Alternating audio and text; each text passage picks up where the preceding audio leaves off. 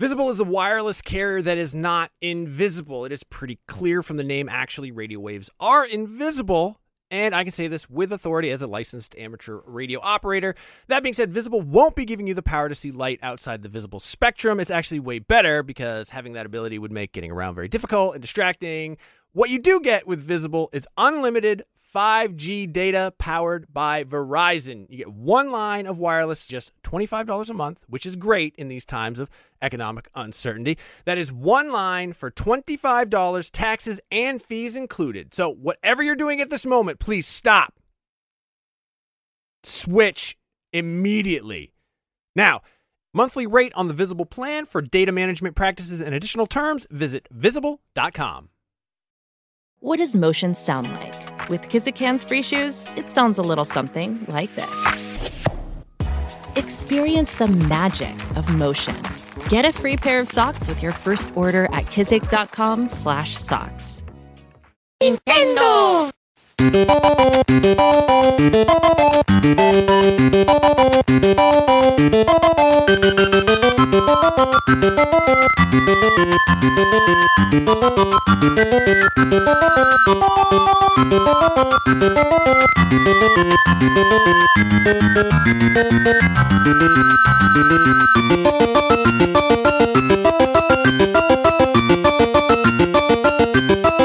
Welcome to Nintendo Voice Chat for the week of July 30th, 2015. I'm your host, Jose Otero, and this is IGN's Nintendo Show. Joining me this week, a very confused and befuddled Brian Altano. Don't you always say from IGN headquarters in San Francisco? Sometimes. We switch it up. Curveballs.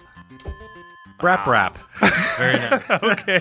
And once again, Per Schneider as well joining us this week. Guardians out. Oh, is that what you say now? They got you. Oh, they told you about that. So Yeah, I heard that you refuse to say it. I do because it's lame. on your other show? They actually have emotion too. Like they're like the Temptations. That's like really Guardians. Yeah. Well, Guardians. Destin and Fran are very much a boy band. They are. Yeah, Yeah. so. Have you seen a lot of product in that here for both of them. Right. So we're back together again. Last week I was in Japan for some cool stuff and for some vacation time. Cool stuff went well. You said last week before you left for Japan. You said I'm going to Japan. I'm taking the show with me, and I didn't know what that meant. But you actually did take the show with you. Yeah. I was sitting here being like, Yeah. "Is it gone? Is it Lucky coming we back? got it back. Did you leave it there? Yeah, no. No, I had an idea for us to meet the number one merchandise collector of Super Mario Brothers, and Which is awesome. he's an awesome guy. If you listen to last week's show, Kikai was he was a bit nervous on the show. I have to be honest, and I just want to give a few more sort of impressions about him because we hadn't met before that interview. Like we knew each other through a mutual friend. And I just kind of said, look, would he come on? And he was like, oh, yeah, for sure. Like, he would like to do it. I mean, and I got to paint the context for folks a little bit here in that in Japan, we love video games. We talk about video games all the time on the show. And there are definitely people who appreciate and love video games in Japan.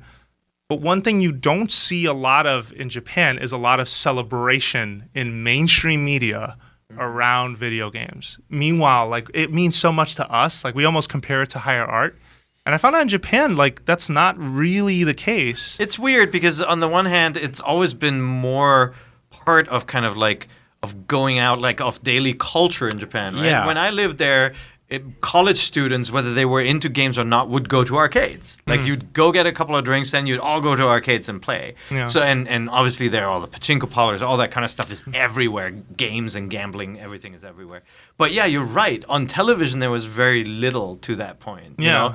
Even though, I mean, Famitsu magazine, one of the biggest magazines in the world, Yes. right? Like a weekly video gaming magazine, huge, but that was kind of like its own audience. And, people, I think there wasn't a lot of mixing like you said. Yeah. So why is that? Like, they're not ashamed of video games? Is it? Games are kind of frowned upon a little bit, to be honest. I mean, it is seen as kind of and I don't mean like, oh, you shouldn't be playing games, but I mean, growing up for most kids, my understanding is that the focus is you need to work on your studies. Yeah. You need to work on getting a good job.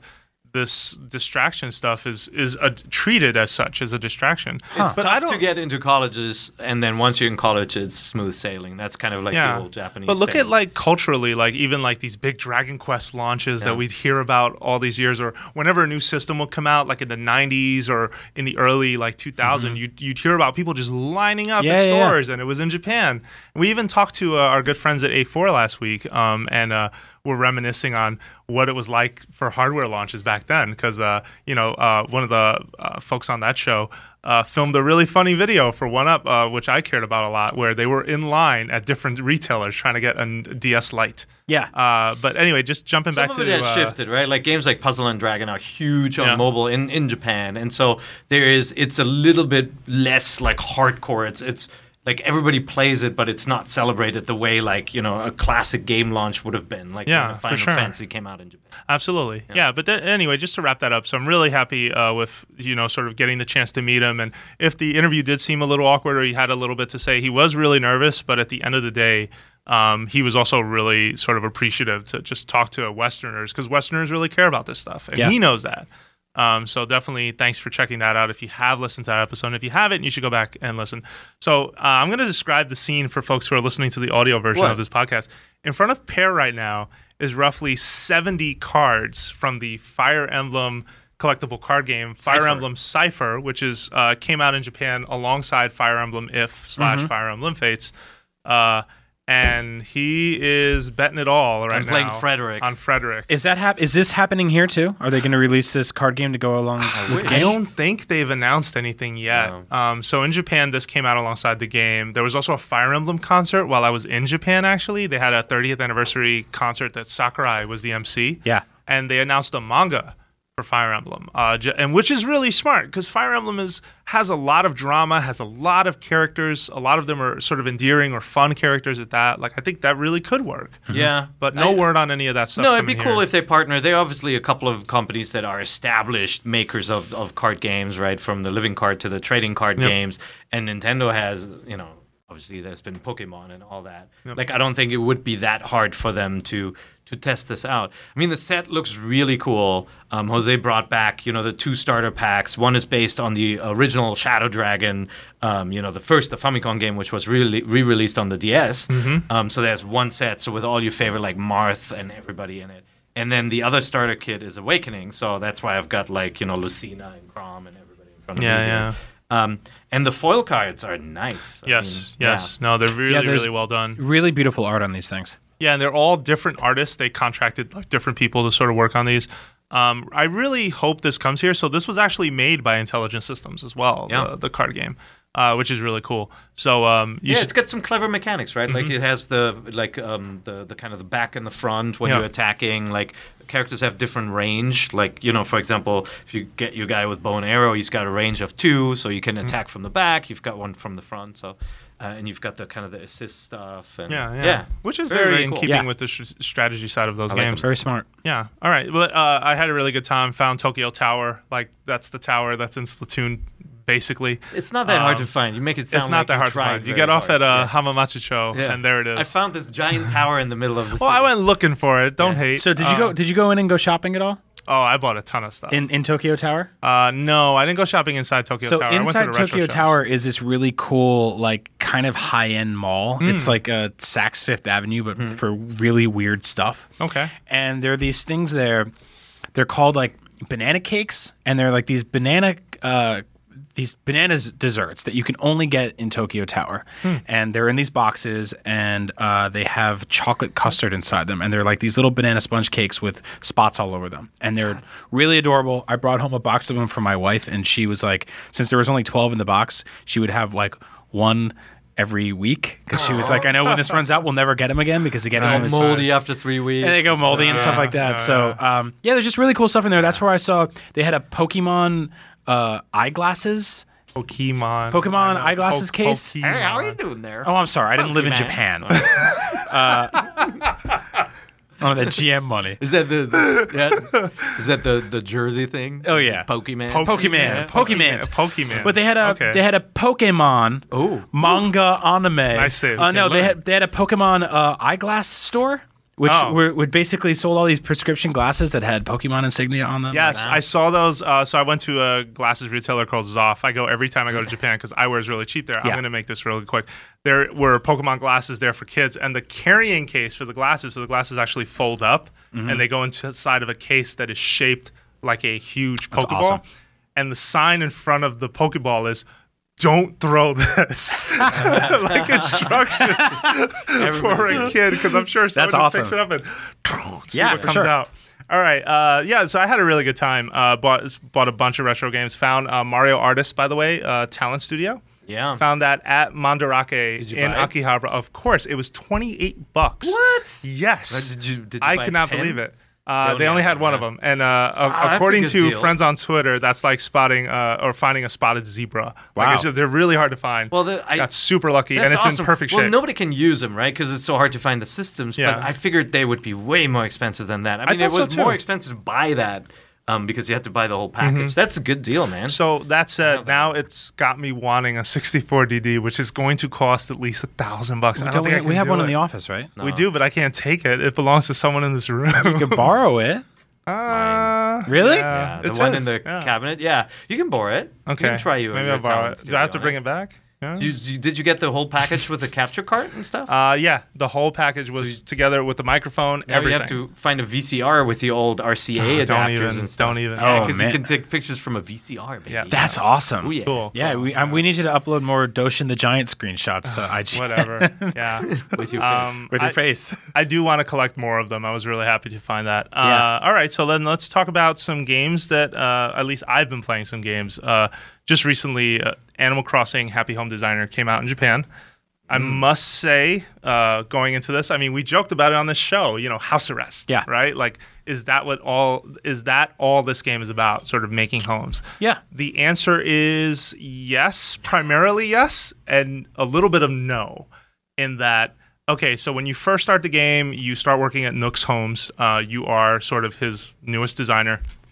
And the game unfolds very, very carefully in stages. Do you owe him money? You don't owe him money, but Thank God. you do work for him, and he's never in the office. Like, there's actually jokes. I've been told that Lottie actually calls him out on the fact that he's always playing golf and he's gone. She's a new character. So that's that pink otter you see. Oh, he probably bought his own golf course with all the damn money I gave him in the last four with Animal all those Crossing bells, the billionaire. He's loaded. Billionaire. Billionaire. That was on IGN. But he so they start you off in stages. First you make a house, which I wasn't clear who it was for, but it's a small space, and then you continue work. You work your way up.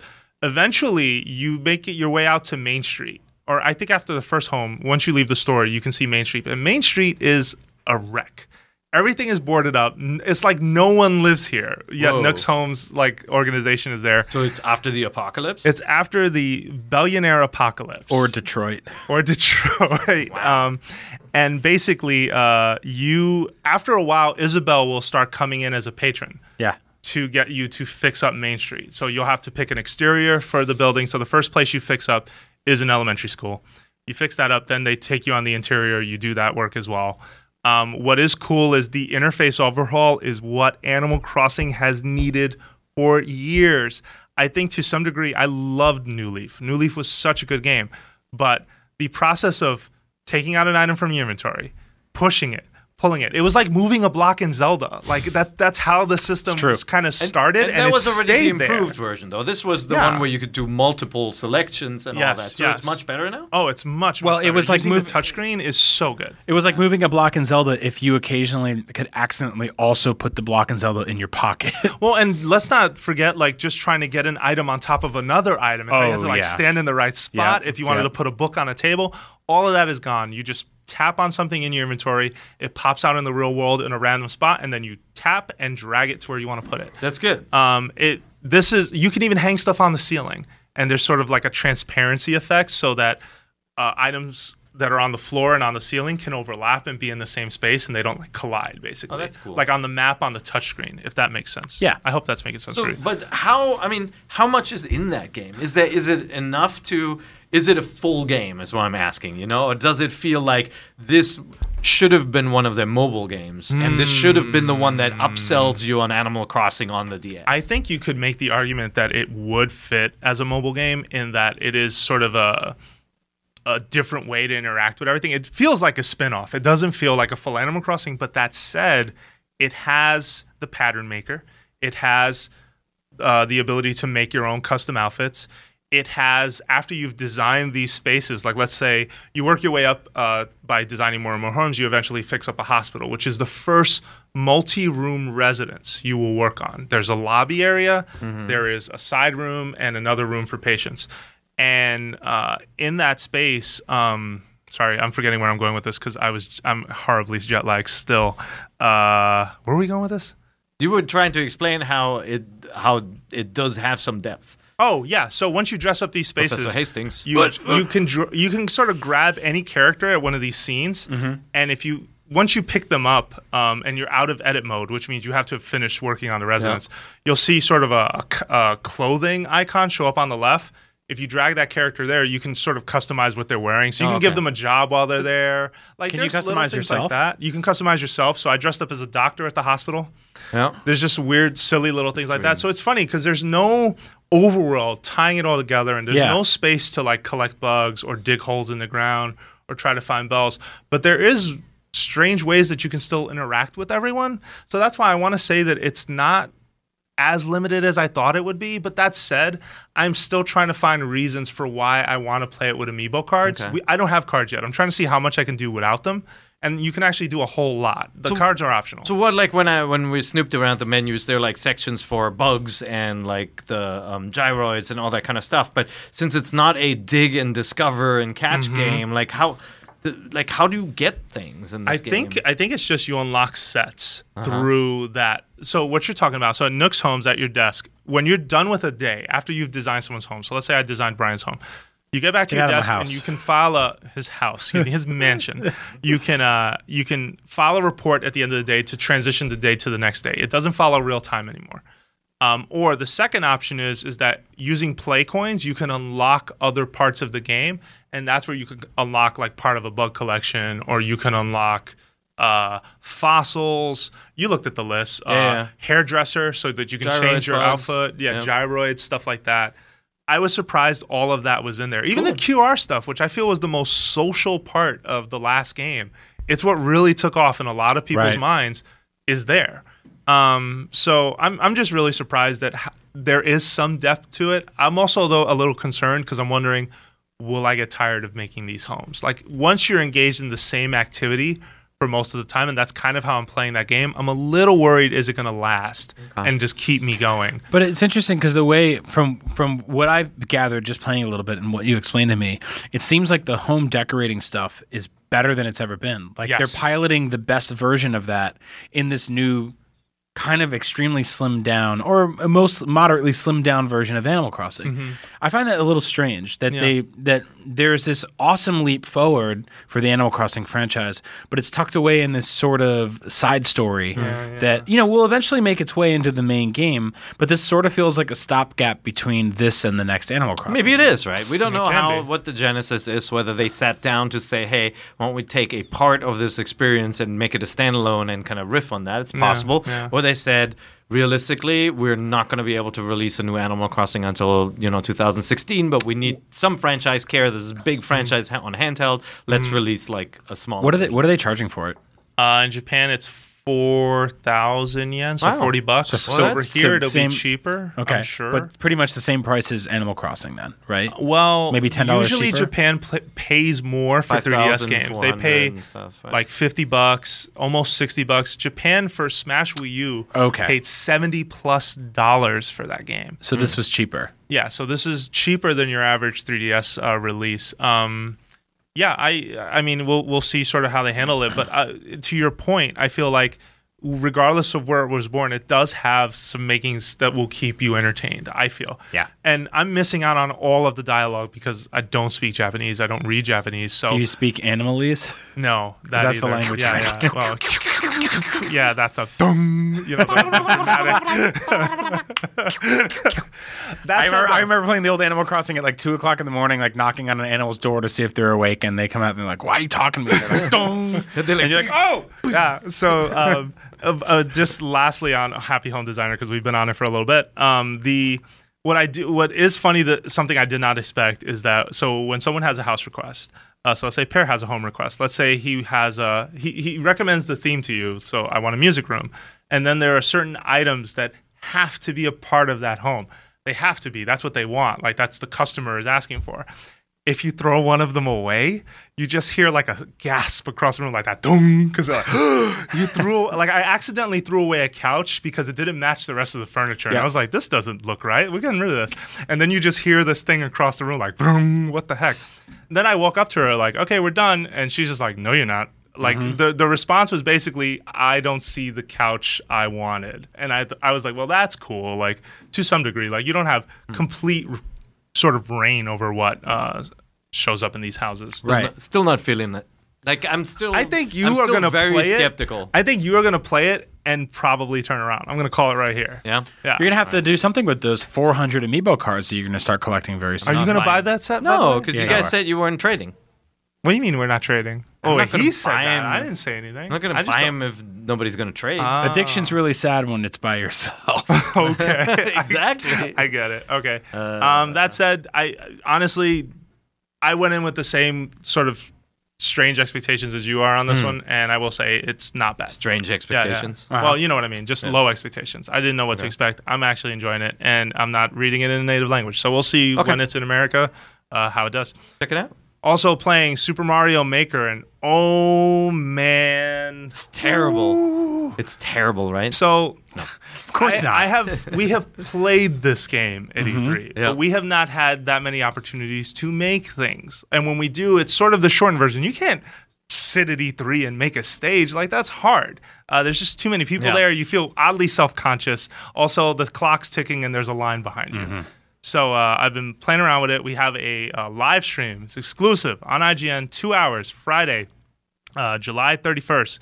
Be there. Like, it's going to be awesome. Is the episode going to be up by then? It will be up by then. All right. And you're making a level for it? I'm making Anybody multiple else making levels. A level? Oh, you're the master? So far, I'm the MC. Wow. Yeah. I'm going to put Brian through his paces for the first hour, and we're going to also try to make a stage here and there. Are you going to show him the levels beforehand or no? No, he's going to go in blind and see what happens. I also had an idea of having a community engagement type of thing where we ask the audience what they want us to put down next, like which tile. Yeah. So if somebody says lava, we'll just put a bunch of lava. And somebody else is like spikes, we put a bunch of spikes. Right. Eventually, we'll have to put some platforms to jump on. Hopefully, it will be playable. Yeah. Hopefully, it'll be playable. That's great. That sounds like fun. But Can I watch? Going back to creation, you can absolutely. Just keep it locked to IGN.com. I will. You can. There are a ton of shortcuts to this thing, and there's really, really smart design in terms of if you need to. Let's say you have a pattern of pipes that you want to copy exactly. There is a button you hold down, or a pair of buttons you hold down to sort of select a row, copy them exactly, move them, or move them somewhere else. Like there's so many things you can do. They didn't half-ass anything. Yeah, so actually copy works one at a time, but you can manipulate a group of items at once. Yeah.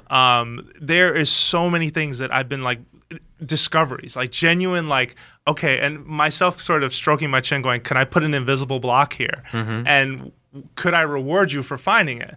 Like, think about it in Mario Brothers. Sometimes you'd find just a vine that would take you places. I didn't even you think didn't of even know that. that was there. Yeah, I didn't even think of that. I'm already thinking like that. So come prepared tomorrow, because I'm trying to really like put you through the paces, because I know you can play Mario really well. Is it gonna be mean? Like, do you have like? I have some. You have mean-spirited Altano stuff traps in there. Yeah, I have. Well, traps. look, he's an expert on Pokemon, as we know. Pokemon. It's gonna be interesting to see how you're dealing with this Mario game.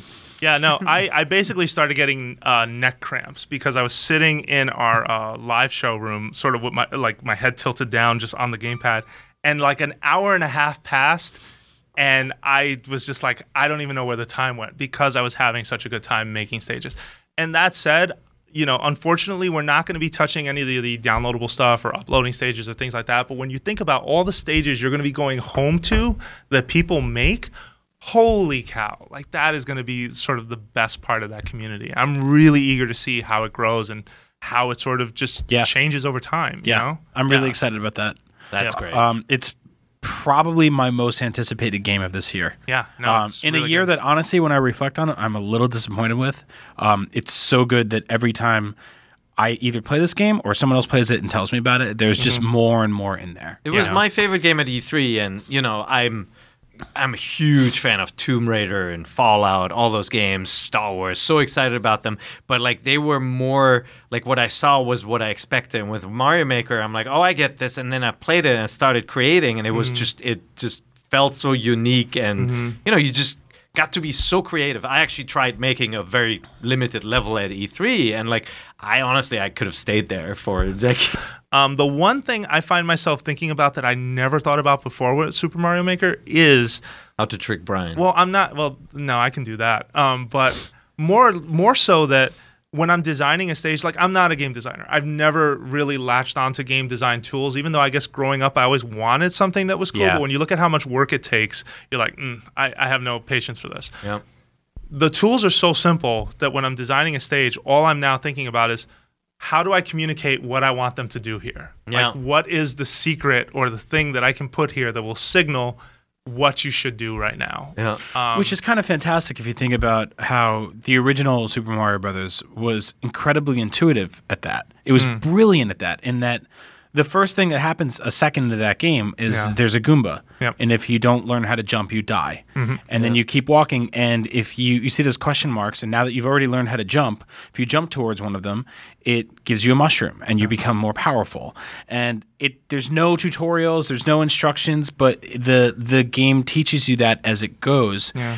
And I think it's so wonderful and fascinating that you're kind of experiencing that same thing yourself by playing with these tools and sort of trying to teach people in their own ways. It's really wonderful. Yeah, I think the only thing that's missing for me, honestly, that I'm surprised I have not heard them talk about is, they're sharing on Miiverse, they're sharing stages, there's following creators, but I am surprised so far there is not a way to upload a playthrough to YouTube. Well, they said specifically that they want people to experience it themselves. And I agree, but I think they're also totally missing the point. Yeah. Because that's free advertising. If I see a level on YouTube, if I went on YouTube and I typed in best Mario Maker levels, say in December, and I go, oh, this one's called Starry Road 55 or whatever, and I go and look that up in the game servers and I find it, I want to try it myself because I want to relive that at home. Yeah. That's why horror games sell so well now, is because people watch Let's Plays on YouTube and they see people screaming and they go, I want to go on that ride too, and they go and buy the game. It's like a game like Outlast does really well. Yeah. It's why PewDiePie can make a game chart on the NPD, because he just goes, I'm playing this game, Skate 2 from 4 years ago. There's a power of that, like that. Yeah. That translates well, and I think it's like, it frustrates me because it's such sort of typical Nintendo of like them being like right there, like you're right on the nose of something, and then they doesn't kind mean of it won't come later though. I hope so. I really do hope so. Getting it. We're going to talk about later, but Smash Bros is getting it at some point. I just think it's a cool way to share. Like, sharing is so important, and it really does influence people to try things. It's. I'm surprised they don't have it in there, because they are obviously now monetizing content on YouTube, right? And so I got to think, when Nintendo had had their first kind of earnings challenges, that they sat down, they said, what are the alternate revenue streams for us, right? Like, what if our console tanks and the games don't sell? How do we make money? Subscription plans, right? Monetization of advertising, product placement, right? Like, that's what companies Amiibo. That's what companies jump to, right? Toys, or licensing, all that. And so they are monetizing YouTubers who are not, are just kind of casually sharing videos. They're monetizing that. So I figured it would be built into Mario Maker, and I have a feeling it's just something that's going to be added eventually. It's not the top feature they wanted to add. Yeah, and I think what makes this game so fun to watch, and this was evident to me at the Nintendo World Championship, this was evident to me at when they had it on Game Center CX, the 30th anniversary Mario thing, and even watching a friend of mine play through the stage I had just made, it is so much fun to watch people play it, because you don't know what to expect. Right. Like, you can hit a question block, and that doesn't mean a coin or a power-up is coming. It can be an enemy. Like, there's so many different ways to troll in that game. Yeah. And I think that's one of the reasons why it's such a spectator, event for us. Like, you had a great time at Nintendo World Championship because you were there on the edge of your seat. Like, what else could possibly happen? So Super Mario Brothers, obviously one of the most definitive games of all time, if not the one. For me personally, one of the most incredible things. It shaped everything about the games I grew up that I still enjoy now. I still gravitate towards platformers. Loved it like crazy. Mario 2, really weird game. Mario 2 Japan is one of those when I played that the first time and a purple mushroom popped out and killed me, and I was like, what the that moment, it's almost like that was the sort of the seed that created the entire tree of the game design in Mario Maker, in that there's that constant fear and terror of, I don't know what is going to happen. I don't know what's going to spring out of one of these pipes, where the known becomes the unknown, the comfortable becomes the terrifying. It's really, really cool. And I was going to say the 99 different amiibo character thing. I'm glad you Did you read about that? I missed that in news. Yeah. Mario Maker will support 99 different amiibo, and all of them unlock a character, like 8-bit. Well, I thought it was 99 skins. It's still a little unclear to me. 99 but there's skins. Basically 99 different costumes you can turn into. Even all the Pokemon, which we were worried about. The mystery. But the other cool thing is that hang on. Don't overlook the Pokemon part. Like, Pokemon rarely crosses over to anything Nintendo but Smash Brothers. Ever. And that's like, you and Marty pointed this out to me one day, and I was just like, I can't believe that's a thing. Like, you don't see Pikachu driving a cart in Mario Kart 8. Like, that's just not a thing. Yeah, you didn't see of all the amiibo skins in Mario Kart, Olimar and all these other Pac-Man, Sonic, Mega Man's in there. No Pokemon whatsoever. Mario Party, a bunch of amiibo work with that. No Pokemon whatsoever. I think, was there stuff in Woolly World? No. So if you scan a Pokemon in that game, you get an amiibo T-shirt. Yeah. That's it. That's there crazy. Is no Charizard, Pikachu, Lucario. But this one, they got on the phone with the right people, and they gave you a Pikachu you play as. And I saw a really funny joke, because this somebody was saying that basically this game will be, thanks to amiibo, the best 2D Sonic game in a very, very long time. Wow, that's me. It makes perfect sense. I mean, you can play the entire game as Wario, as Link, as Sonic, as anybody you want. So, and all of those characters, if you're one of those people that didn't go insane for amiibo like we did, are unlockable through gameplay. Which is really cool. So through the 100 Mario challenge. Yeah. So, cool. I mean, that's really awesome. And I think that's, it shows that they're listening, right? Because people have been complaining a lot about how amiibo support is awesome if you have them, but if you haven't collected them all and they haven't put out the cards for every character yet, it's kind of a pain in the ass to get amiibo. And if you want to unlock stuff and you want to be a completionist and you don't want to have empty slots open, you can do that now. So, yeah, just a really lot of cool stuff in there. Yeah. I'm so excited to play that with you tomorrow. Wait. Yeah. No. So you guys need to come over to that room, check it out. Like, we definitely should have better impressions or more impressions from you guys next week. Yeah. All right. So we have talked enough about games. We're going to take a quick break, and when we come back, a lot of news to talk about. So much happened. We'll be right back.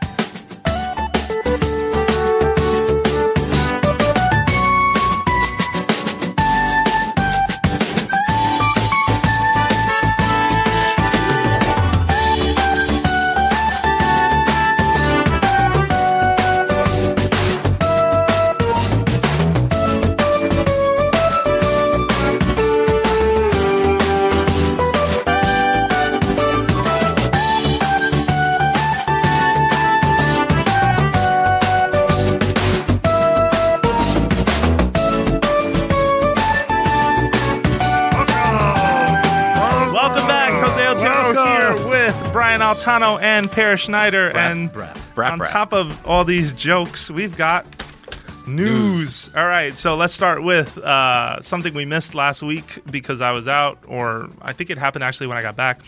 The big Splatoon update you've been waiting for is dated. It's coming August 5th. So August 5th for the US, August 6th for Europe and Australia. Free software update will bring 2 new matchmaking modes, Squad Battle and Private Battle. Yep. Private battles are fully customizable and will engage up to 8 players to play in a variety of match settings. So you could do, 1v1. What is it? Like, there's different variations. 1v3. Yeah, you can even do different permutations. 2 teams of twins on one team. 2v2. Yeah, that sounds really awesome.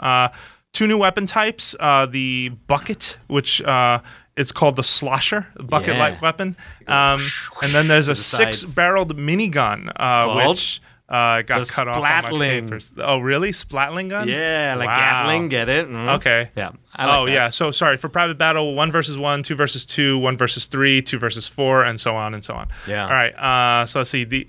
game's level cap is going from 20 to 50. That's insane. So that's going to take people. That's going to take a while, hopefully, to chew through. Although they got through 20 pretty quickly. Yeah.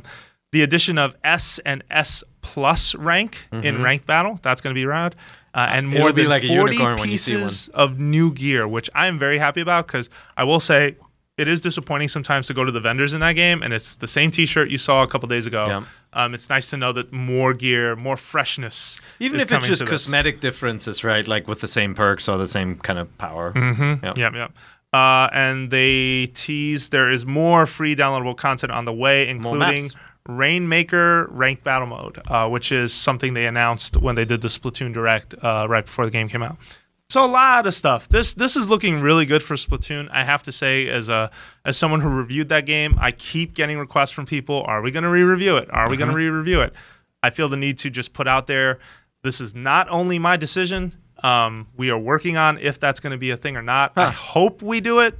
I think it's worth it. I mean, it's like it's tough to sometimes decide, right? What do you spend your time on? You cover new content, or you revisit old content, or you refresh old content, right? Like we'll go back when a new game in a series comes out, and we may rerun like the history of that franchise. Sure, it's absolutely worth going back and like updating that content. So are you for that? I think it's smart. I think, when a game changes fundamentally, it's worth going back and updating the content. In some cases, maybe the rating isn't even going to change, right? Right. But like, if you review a game and the matchmaking doesn't work at launch, and now it works flawlessly, I feel it's important to go back and update that message. And likewise, or just party matchmaking, new modes, lots of stuff. I mean, there will be outages and stuff messed up temporarily. Like, it's not worth like to constantly like tweak your content. Sure. But when something has a rollout strategy like MMOs do, right? Like MMOs will change over time. We re-reviewed games like Minecraft and League of Legends. Like the original Minecraft on mobile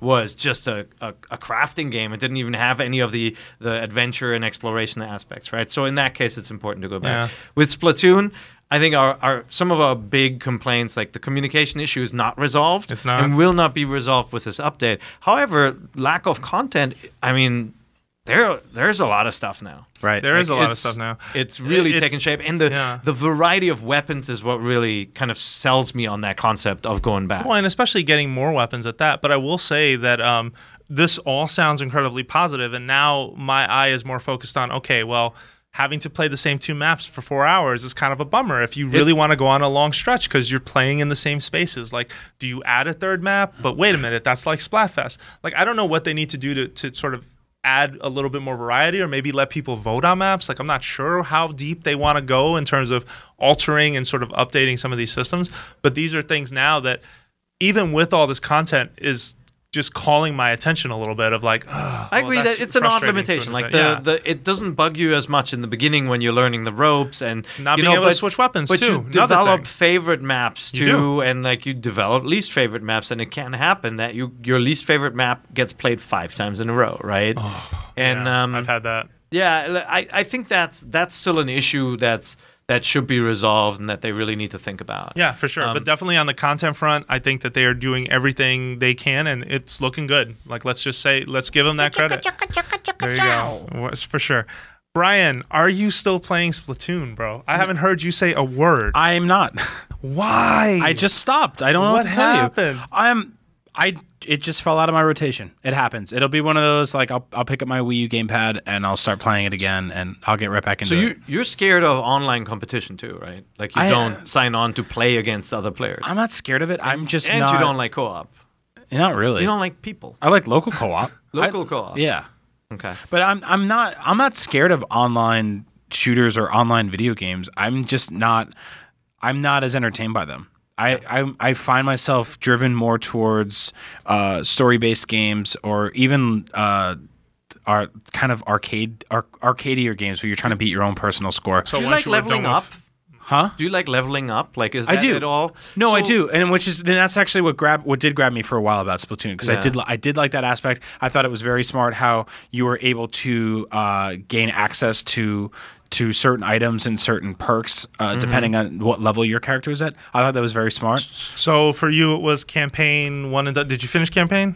One of my favorite final bosses. It's a gauntlet. I didn't finish you campaign. You need to. You should. You absolutely No, should. I'll go back. I'll totally go back. I got sidetracked with things that ended up being kind of not so.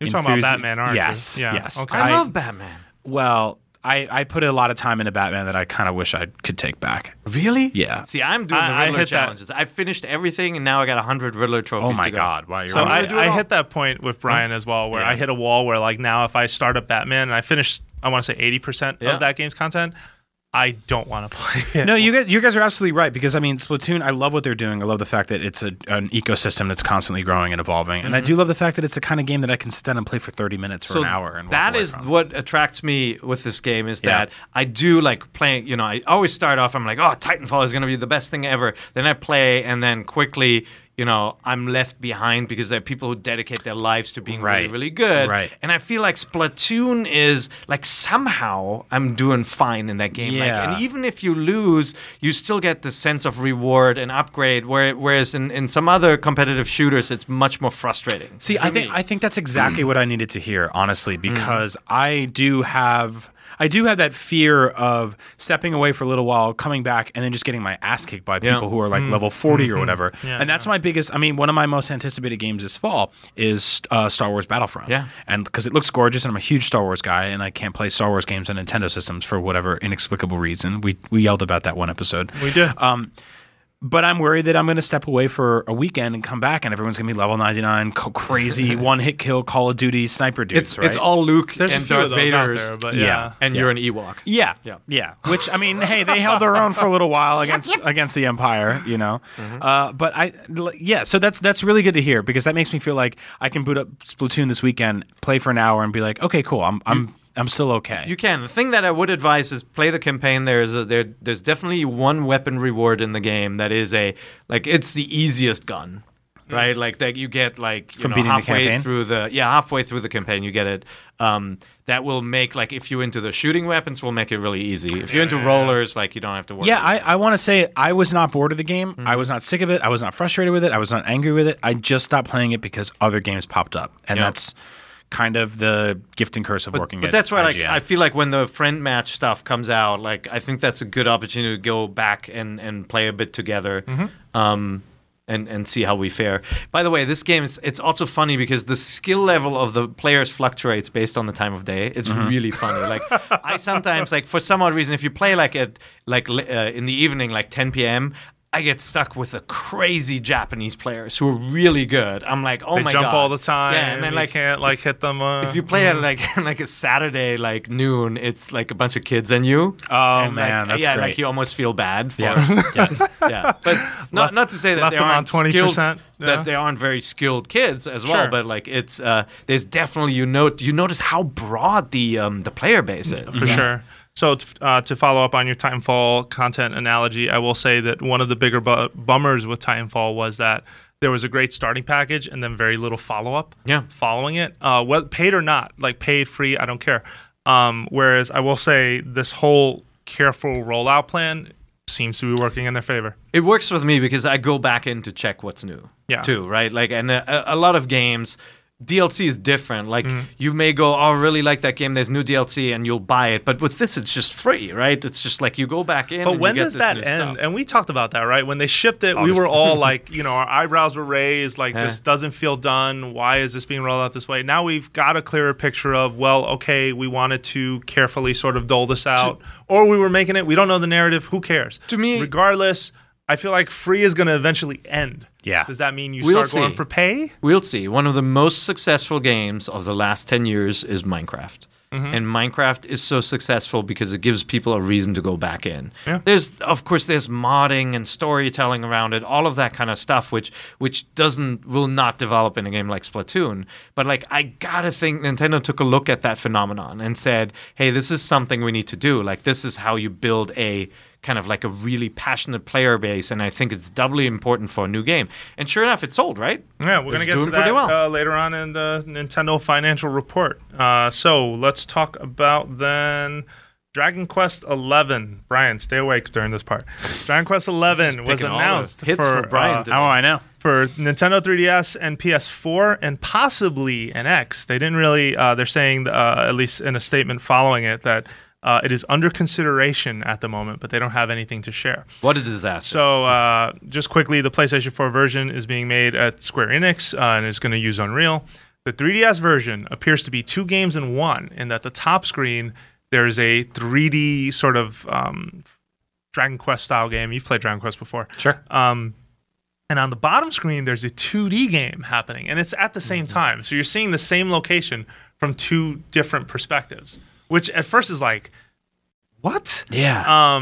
They did a quick demo during a Dragon Quest presentation in Japan. Scylla Canera reported that this week's issue of Jump Magazine says that whole 3D, 2D thing is not through the entire game. It's going to open up that way. Then you're going to have to make a choice for which side you want to try, but you can flop between the 2 sides. Are you serious? So is this basically the choice between being old school, like Dragon Quest fans, and being new school, kind of like the new generation? Yeah. I mean, if that works twice, that has the potential to give this game incredible replay value. Yeah. This reminds me of the kind of stuff they did when the Nintendo DS was like really hitting its stride, and we were seeing like beautiful Joe games that had 3D on both screens, and just like weird, ambitious Ninja Gaiden games where you had to turn the thing sideways. Oh man, that game was so good. Nobody knew Ninja Gaiden Dragon Sword. Yeah, it was so good. Yep. All right.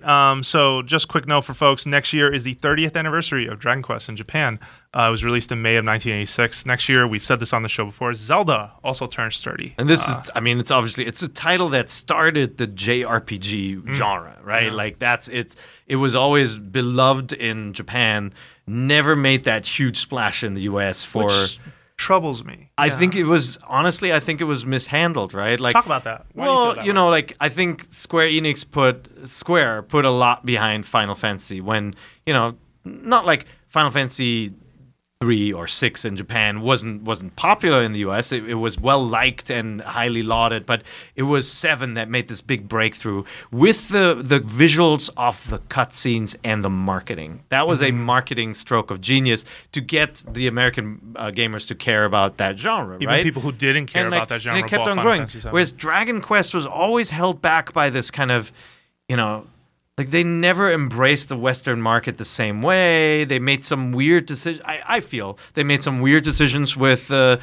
series to go like weird semi MMO and MMO and like backing the wrong horse. In some cases like a Nintendo platform. And we're talking about at the wrong time. Just for context for folks, you're talking about for freaking Wii. I mean, Enix, which was the company that owned Enix. Dragon Quest before they both merged Square and Enix to Square Enix today. Yeah, and Enix never had that kind of marketing power that Square had, right? And so I think Square outplayed them, and then the two companies obviously are one.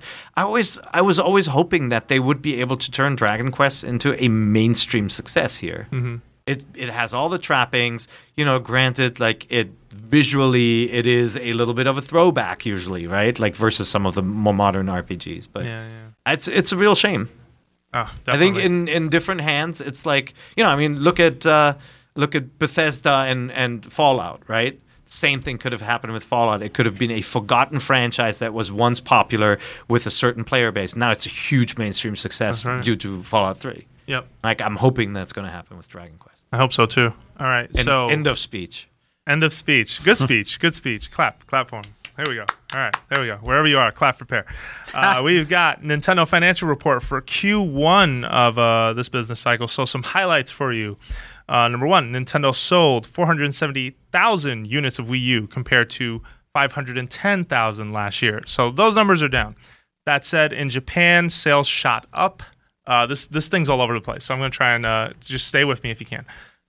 Sales shot up from 60,000 last year to 150,000 units this year. Again, Wii U. Let's jump around a little more.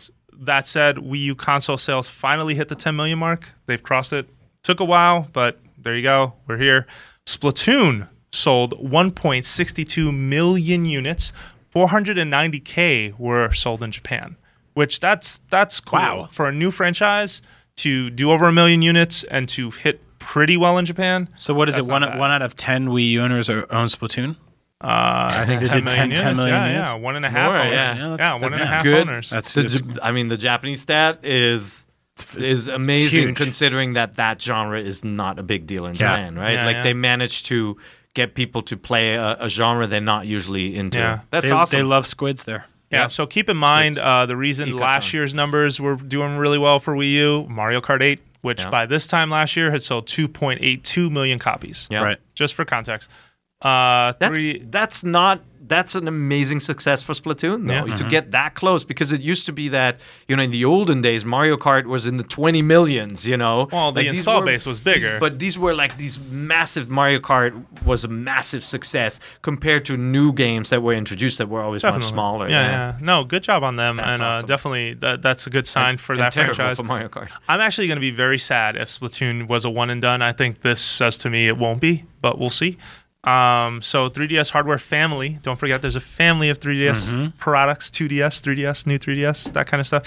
1 million units in Q1 compared to 820,000 same window last year.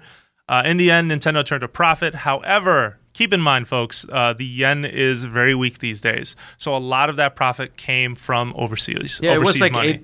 about 80 cents for 100 yen the other day that I checked. So yeah, that's pretty damn low. Yeah. So 3DS sold 200,000 more year over year, despite the fact that they introduced a brand new model. They can't be happy about that. Well, 3DS sales are up, and they're always categorizing it as family, right? So I'm sure we can do the breakdown and see individually, and I'm sure new 3DS is still doing better. Surprise fun fact, too. I heard, and I've got to look through some numbers, but the smaller model and the faceplates aren't doing so hot in Japan. I mean, that's why they never brought them Over here to there, begin that with, was right? that was like a splash of cold water on my face. Yeah. In terms of like, wow, you can find this like almost everywhere. These faceplates are not that hard to find either. I think the faceplates are ultimately going to end up being a huge collector's item because I don't think they're going to make a should ton have brought of us them. some. I didn't think about that. I have also 50 should have in my filled a bag. suitcase with amiibo. You know what I say Jigglypuffs I saw out there? Yeah. Oh man, Puddin. They called him Puddin. Pudding. Puddin. There you go. Speaking of something that's not pudding, massive. There was a massive. I said Struck Mass me that Effect. you're Mr. J, Jose. There was a massive 3DS, a Miiverse update is live. So we've talked about it on the show before. You should go check that out. Ultimately, there's a play journal, there's screenshot gallery. They revised how all that looks. Doesn't load that much faster, sadly. Like it feels like it's roughly the same, but you be the judge. You should check that out. Basically, your kind of feed is gone, right? Like your status update, but they made it, they streamlined it. I'm assuming they measured what people really were doing with the system. Oh yeah, so there's like sections for like folks who are putting up screenshots, sections for conversations around the games themselves. I think you can tag everything now, so it's easier to sort of sort through and sift through what Yep. you're trying to find. Because the first implementation of Miiverse was just like if you had a ton of yeahs, that was the easiest way to find what you Right, did and right. who you were or what have you.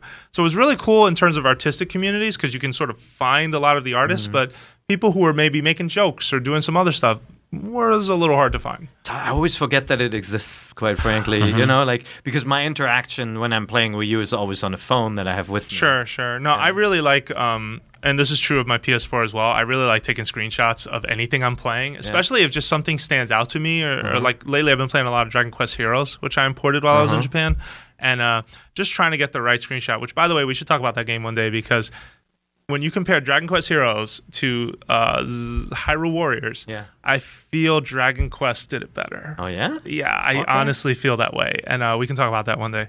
All right, so Nintendo TV is shutting down. Aw. But let me ask you, I don't know what to do now. did we really care? I hate to go in with that kind of a negative attitude for this conversation, but Nintendo TV was announced in 2012.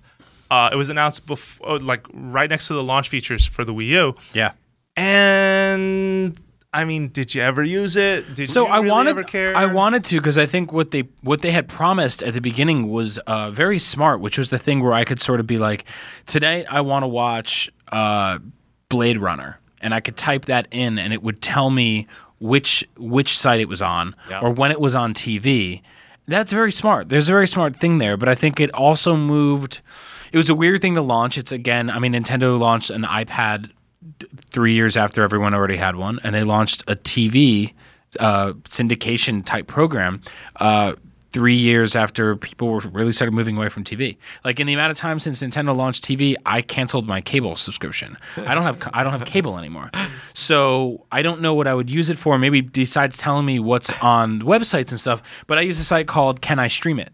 And I go to Can I Stream It? And I type in Blade Runner, and they go, Blade Runner is available on Amazon Prime. It's not available on Netflix unless you get a disc. And by the way, you know, your Xbox does that too, right? Like if you have a Xbox One with Netflix and Hulu and Amazon Prime, everything installed, you search for a movie and it tells you, oh, it's right there in the app, right? Wow. And so Yeah. those are good solutions that TV never got at. And like before, when it was first announced, it sounded good for a couple of reasons. One, you had this beautiful kind of touchscreen controller that was guaranteed to be in your living room. So you're not going to lose that thing you in a didn't couch have to have an cushion. iPad or an iPhone or something Yeah. to actually browse. At the time, the interface on a lot of DVRs was not as good. Right. It was hard to find content. Right. It's like even, you know, DirecTV DVRs are still not that great. They're still slow. But now you can get recommendations. You can search for stuff. You can easily channel browse. What about the community interaction stuff? Wasn't there some kind of like, oh, you can freeze frame the shot of Modern Family? And I mean, write so a comment. from what I heard, it was interesting for sports, but it was too slow to actually catch up with anything. So if you're watching the World Series and it's like somebody has hits a double, by the time you go to comment on it, they're already on to the next play 5 minutes later. Okay. So one of the things that I thought was kind of interesting about it was it had this kind of IMDb thing that would pop up and tell you the actors that were in the movie. You could read about the film you were watching.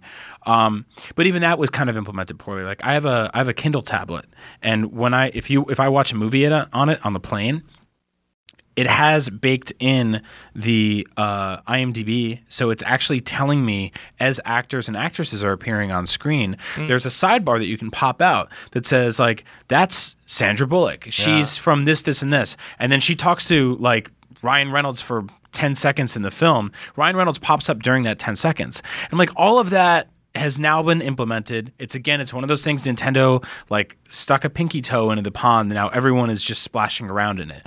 But they got in a little bit. They kind of half-assed it, and now they're getting out. But it's still there's still uses for this kind of stuff, but they're not the company and to it do it. felt more like an okay smart remote than a true beautifully designed interactive experience. And then, guys, this is the other thing. Like my remote sits next to me. I have a universal remote. Logitech makes the GM best remotes. status. They're awesome.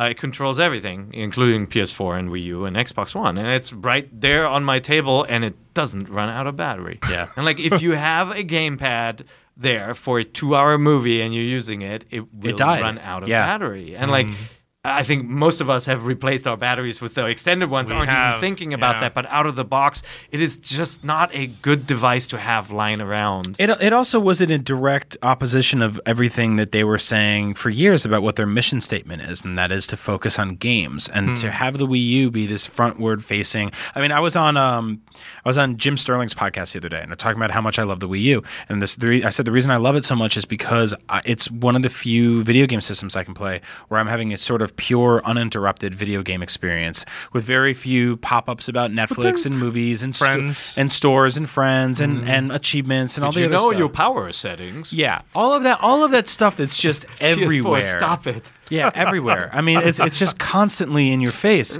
Or Twitter, upload to Facebook, go here, go there. Which is weird, though, because the Netflix was a huge success on the original Wii. That was, Netflix kept on saying the Wii app, the Wii Netflix app, is our biggest platform. Right. And I think that was sort of in the way that the DVD player was huge via PS2. Yeah. It was sort of like this. It Trojan horsed into the household of kind of being like, well, the Wii U was one of the cheaper Netflix devices that also played a ton of games that people wanted to play. So, I'm very torn on it. Like, I'm glad they tried it, but they didn't do it well, and ultimately the Wii U is a game system to me. And it's a commodity, and it's not like the Wii. It's only the Wii where that kind of became an afterthought and it got phased out. If you think about the big push on Xbox One to run your cable or your satellite receiver through that box, I eventually gave up because it kept on dropping my signal. It just was not reliable. If something doesn't work every time, there is no need to do it. Yeah. It is hard. It is harder to do something like when watching a movie. through Wii U or TV or whatever that is, it's more difficult than just watching a movie. It's not worth doing. And I remember like the embarrassment I had the first 5 days I had an Xbox One, where I was like, honey, come in here. And my wife would come and sit down and I'd be like, Xbox, play the Breakfast Club. And it was like, sorry, I don't understand that. And it was like, Xbox, play the, and after a while she just picked up the controller and she just hit the button. You know, you're probably causing lots of Xboxes to do stuff in people's homes. Oh, yeah. Oh, if you're listening on speakers with this, right? No, Alexa, that's happened. who is in the movie Speed? Yeah. Yeah. Are you testing out your system at home? Yeah. All right. 'Cause Well, it'll answer the wrong thing. the It's message from Nintendo was every service has a life cycle, and it's time to focus our resource on other projects. Also, Nintendo TV did not make it to Europe. I was just going to say, that was one thing we didn't add. Yeah. That actually it didn't have a life was cycle. supposed to happen. Didn't happen. Consider yourself lucky, Europe, because Nothing happened. Yeah. Interesting enough, I remember the there was a Iwata Asks about the TV. Actually, it was Reggie ass. Was it Reggie? It was Reggie ass. So it was fascinating because like you don't think about this stuff, but yeah, there was a team of people working at this at some point. And then one day they were just like, I assume a year and a half ago they were like, what are we doing at work all day? Yeah. I mean, props for trying. Yeah, right. We want to say that that's how part. I feel about Yeah. all Yeah. that stuff. It's like you got to try these things and see what sticks, and sometimes something works, and then you lean into it, right? Like if the people behind Justin TV hadn't tried and tried again, you wouldn't have Twitch today, right? Like sometimes you gotta try something, and when you see a kernel of something that works, you build on it and you make it I bigger. have a slightly self-serving request for Nintendo to try. Why don't you try an IGN app? Because we would like to make one for you. That's Stuff true. it. Yeah. That's true. We would love that. That's true. We would hope so one day. Because we have plenty of people who listen to the show or watch it through video players, and they tell us constantly, well, if I don't see it on YouTube, I can't see it on an IGN app. Yeah. Anyway, had to do it. Last story, actually 2 stories left. Smash Wii U 3DS is getting an update. It is inbound. Actually, at the time of this recording, Japan has it. So when I get home, I'm going to try it.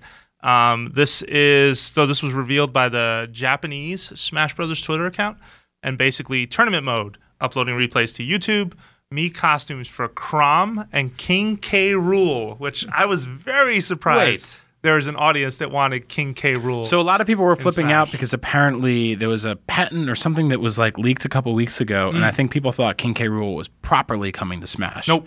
Not a thing. But like we've said before, the costume thing is a cool workaround for stuff like that, right? It is, but who plays as Mii Fighter? If we you, talked about that before. Yeah, is there anybody out there who plays as Mii Fighter? We should put Email a us poll at on the- nvc@ign.com. Tell us why you play as Mii Fighter. I mean, you guys always get you. I mean, I think we make the mistake on the show a lot of assuming that the competitive Smash community is the definitive or loudest, or they are the most vocal. That's for sure. But I don't think they're the majority of the Smash community. The proud. Yeah. The Marines. And I'm glad they're there, but I think that there's probably millions of little kids who play Smash Brothers or just for casual sure. gamers Yeah. who are just like who got really geeked out at the fact that they can customize a character in Mii Fighter, because I would have loved that when I was a But kid. do they you know who King K. Rool is? That's a separate question entirely. That is a separate question entirely. I mean, I don't. Was he the I've main just boss never- of the last Donkey Kong game that if you were a kid you couldn't get past the 3rd level of because it was really hard? Yeah. Or at least I couldn't. Aw. Oh, My daughter and I plopped out the. We, Get we this man popped a in the tissue. last one. yeah. Yeah. It's tough. We're playing Donkey Kong again. Oh, really? It's so Well, fun. country? It's really the hard. original? No, the Return- the last one. Tropical it's Freeze. Tropical That's Freeze. Oh, yeah, yeah, it's a good one. yeah. We were playing the Africa themed level. Yeah. And Oh, it's that level's so good. It's so creative. Yeah. Like the stuff just looks so cool, but it is. The savannah on fire. It's just brutal, especially with 2 players. You know, Yeah. you Oh, just yeah. go. You can go through lives like. Oh, yeah.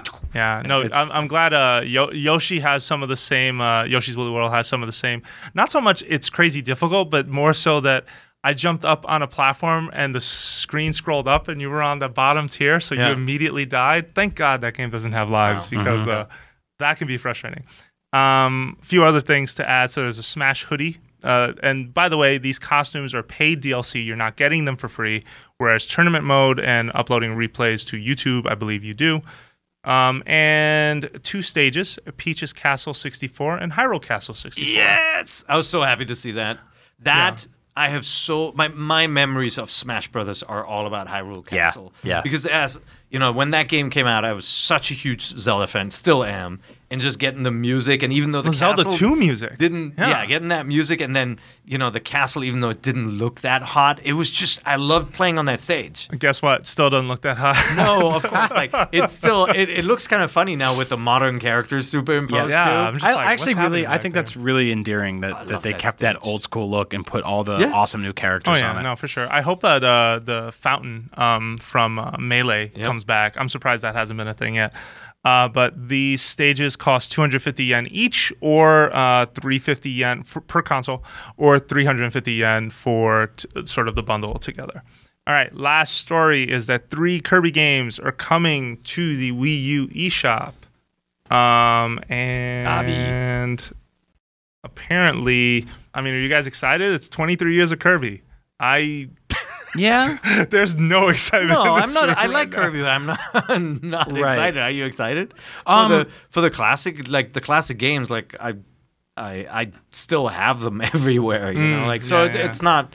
I mean, So I actually wanted to talk about something real quick in regards to this. Kirby? Well, there was a Kirby collection a couple years ago, right? I remember that. Yeah, And it a was couple better years than before the that- 25th anniversary Mario thing. Right, and a couple years before that, there was a 25th anniversary Mario thing, and far be it from me to get upset about this kind of stuff, but I played the Mega Man Legacy Collection at Comic-Con, where they built an engine from scratch that is recreating and emulating the first 6 Mega Man games for NES, and it's doing it in different type of filters, in crystal clear HD. There's also tons of artwork and digital files and original concept They art worked and with sketches. Capcom to get access to a lot of stuff. And we just got Rare Replay in the office, and that they're doing some really special stuff in that collection too. I don't know how much of it I can talk about. I don't know what the embargo No, I stuff think of we that is. No, that's embargoed. We can't. yeah, we So- cannot. No, we cannot. We cannot. So all I will say is that the presentation and the packaging around all of that, the menus,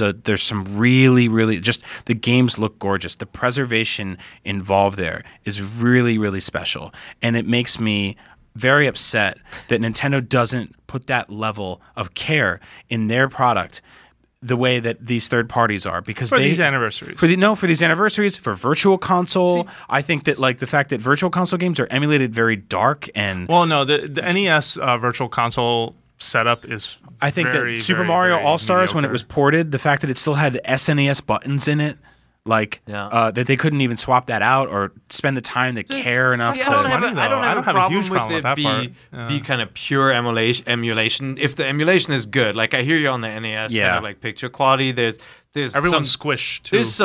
there's some tweaking needed. They need to fix that, and I hear you there. But I mean, it's also the company that gave us Wind Waker, right? Like, which was a major remake. Totally. Like, I love it when they do that. When they go to that extent, it feels like the kind of the games we're seeing now, like Uncharted Collection, God of War, Rare Replay, they're more of that level. Like, Right. These are actually, they touched up the games a lot. It's a very good point. I love what they did with Wind Waker. I love what they did with Majora's Mask Well, and let's Ocarina of be Time. clear. Like, we also love what they're doing with Super Mario Maker, which to a Right. degree is not those classic games, but No. you can very much make those classic games if you wanted. Or I'm surprised actually those original sort of Mario 1, Mario 3 World, New Super Mario Bros. Like they weren't included as part of that package, but maybe they just didn't see value in that. Like I don't know what ultimately led to that decision. Well, so that's actually that was sort of the light at the end of the tunnel for this conversation. Is I was thinking about Mario Maker and how like they now do have this engine running that's obviously like it's a super HD NES, right? With obviously with assets of Mario World and stuff we saw on the Wii U. Yep. So maybe there is hope there. I want to say that Nintendo had made some of the greatest classic games in the world, and they've resold them more than anybody. But their sort of attention to detail or care in preserving these things in the same way that some of these third parties are is disappointing to me. So I'd like to see that's a better a good effort point. there. And they definitely pick and choose, right? I mean, do you remember in the Game Boy Advance era there was a series of Famicom/NES games that were re-released, and the packaging, at least in Japan, the classic NES series. for the classic NES series, which was the classic sort of I Famicom bought all series, of them. They had them in like these little clear, like there was just a lot of care taken into the boxes, into recreating the original art, into the packaging itself. But when you slapped it into your GVA, the aspect ratio was actually wrong. Yeah. Because the screen size was different than So, those yeah, original I games, actually or it love- was squished. I remember that. I love that they did the same thing here in America where they recreated the old Black Box series from NES. They changed the cartridge color to a different gray, and it felt like the old NES cartridges. They were even doing stuff. They put out stickers. I remember there was at GameStop, they did this promotional box that they gave to all the employees there that was a cardboard box that looked like an NES. They just got it. There was T-shirts, all this stuff. It was the 80s all over again until you actually went to play the games, and they were kind of rom-doms. It's a weird Well, thing. yeah, and I think the interesting point here too is when you look at like NES Remix or I guess that's the 3D a classics prime too. example. Well, and that also where they sort of these reused assets are like I don't know the one of the Super Luigi like spin-off stuff. Or Speed Mario Brothers, which was in NES Remix Ultimate or whatever, Ultimate NES Remix. Sorry. The place I'm going with this is that it's interesting to see those classic assets remixed and sort of reused and touched up in different ways, but your core catalog for some of those games on your home console don't quite look as good. That said, I think it's just a matter of priorities for them, and for whatever reason, this gen they didn't feel to do a lot of work towards NES and Famicom, and it is a missed opportunity because for us, we care about that stuff, but when we see it on screen and it looks kind of fuzzy or it looks kind of Which is why when I hear this announcement, faces. like not to hijack this conversation, but when I hear this announcement about 3 classic Kirby games coming, I'm like, I know it comes with a catch. And when you play nostalgic games, you already have that thing in your head where it's not what you remember it, but you're still trying to relive that joy. But when it's not what you remember it, plus it's sort of funneled through this darker, grittier, grimier filter, it hurts. so. I Just didn't know you felt that way about Kirby. Yeah, I thought well. you wouldn't care. Well, and guess what? The Kirby games are here. This just got announced. Yeah. Breaking. Kirby Squeak Squad, Kirby 64, The Crystal Shards can be purchased for $10, and Kirby's Return to Dreamland for $20.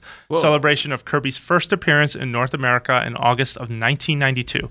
23 years is an odd anniversary to pick. I will say that. So that's an N64 game, a Wii game, and what's the third one? Return to Dreamland was a Wii game. Yeah. Kirby Squeak Squad, I believe, is DS. Yeah. Oh, yeah. And So Kirby interesting. 64. So it's another DS game, another Wii game, and then another N64 game. Which is cool, Virtual honestly, console. because there aren't a ton of any of those games. There's not a lot of DS, Wii, or N64 games on the Wii U right now. So, yeah. yeah, whatever. High price, though. Yeah. There is. That's a lot. And speaking of a lot, that's this podcast, which is now over. Thank you very much for listening to Nintendo Voice Chat. We are a weekly show on IGN, and it is so good to be back with you two, I must say. I had fun in Japan, but Thanks for talking on NVC today. yeah. Oh, what are you trying to say? No, I'm talk? just saying, like, you would thank people for listening. Oh, well, Like, thank we you. got to thank you for talking. Yeah. Okay, I guess. Thank you for listening to Nintendo Voice Chat. We are a weekly show on IGN, and we have a live stream tomorrow just for you. Super Mario Maker, do not miss it. It is 2 hours with Nintendo's Crazy Course creator. I'm going to try so hard to not curse. We are gonna, please. We I don't have won't. a I won't. filter. But you're gonna. You're going to practice tonight? You're going to dig out some old Mario games? Practice? I've been, your Mario I've been Maker push-ups? practicing not cursing my entire life. It just hasn't worked. Okay. All right. Well, we are not the only podcast on IGN. There is Podcast Unlocked. There is Give Me an Entertainment podcast. I don't know. Well, we've got Our Keeping shows. It Real. Keeping It Real. That's still actively run. We've got our anime podcast. Okay. And then we just spun up Overclocked. Overclocked is Yeah. a PC PC podcast. podcast. That's right. With a bunch of our PC elitists That's right. from The Office. I love those guys, though. They're really good. You should check them out. And also, if you have feedback on Nintendo Voice Chat, you can do a couple of things. First of all, you can email us at nvc@ign.com. You can also head on over to iTunes and leave us a review. Why not? Let us know how we're doing. We always check out your feedback, believe it or not. And we are very grateful for those of you who have sent reviews and who have sent emails. Thank you very much for doing that. Lastly, you can find us on Twitter. You can find Per Schneider at... Agent Bizzle. You can find Brian Altano at... Pair_, what is it? Pair IGN. All right, let's do this over. You can find Per IGN at... Yeah, you can find Pair IGN Per at Schneider Pair IGN. at Per IGN. Yeah. You can find Brian Altano at... Agent Bizzle. And you can find myself, Jose_Otero. Thank you very much for listening to Nintendo Voice Chat, and we will be back next week.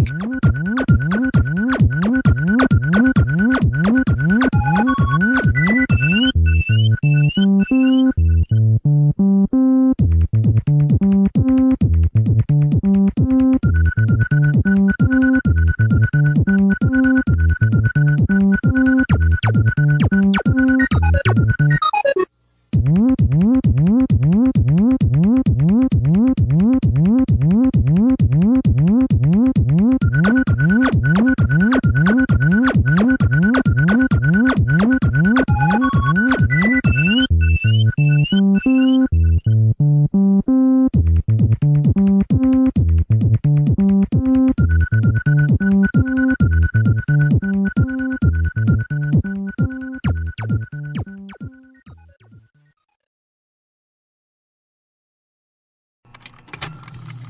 Contained herein are the heresies of Radolf Burntwine, erstwhile monk turned traveling medical investigator.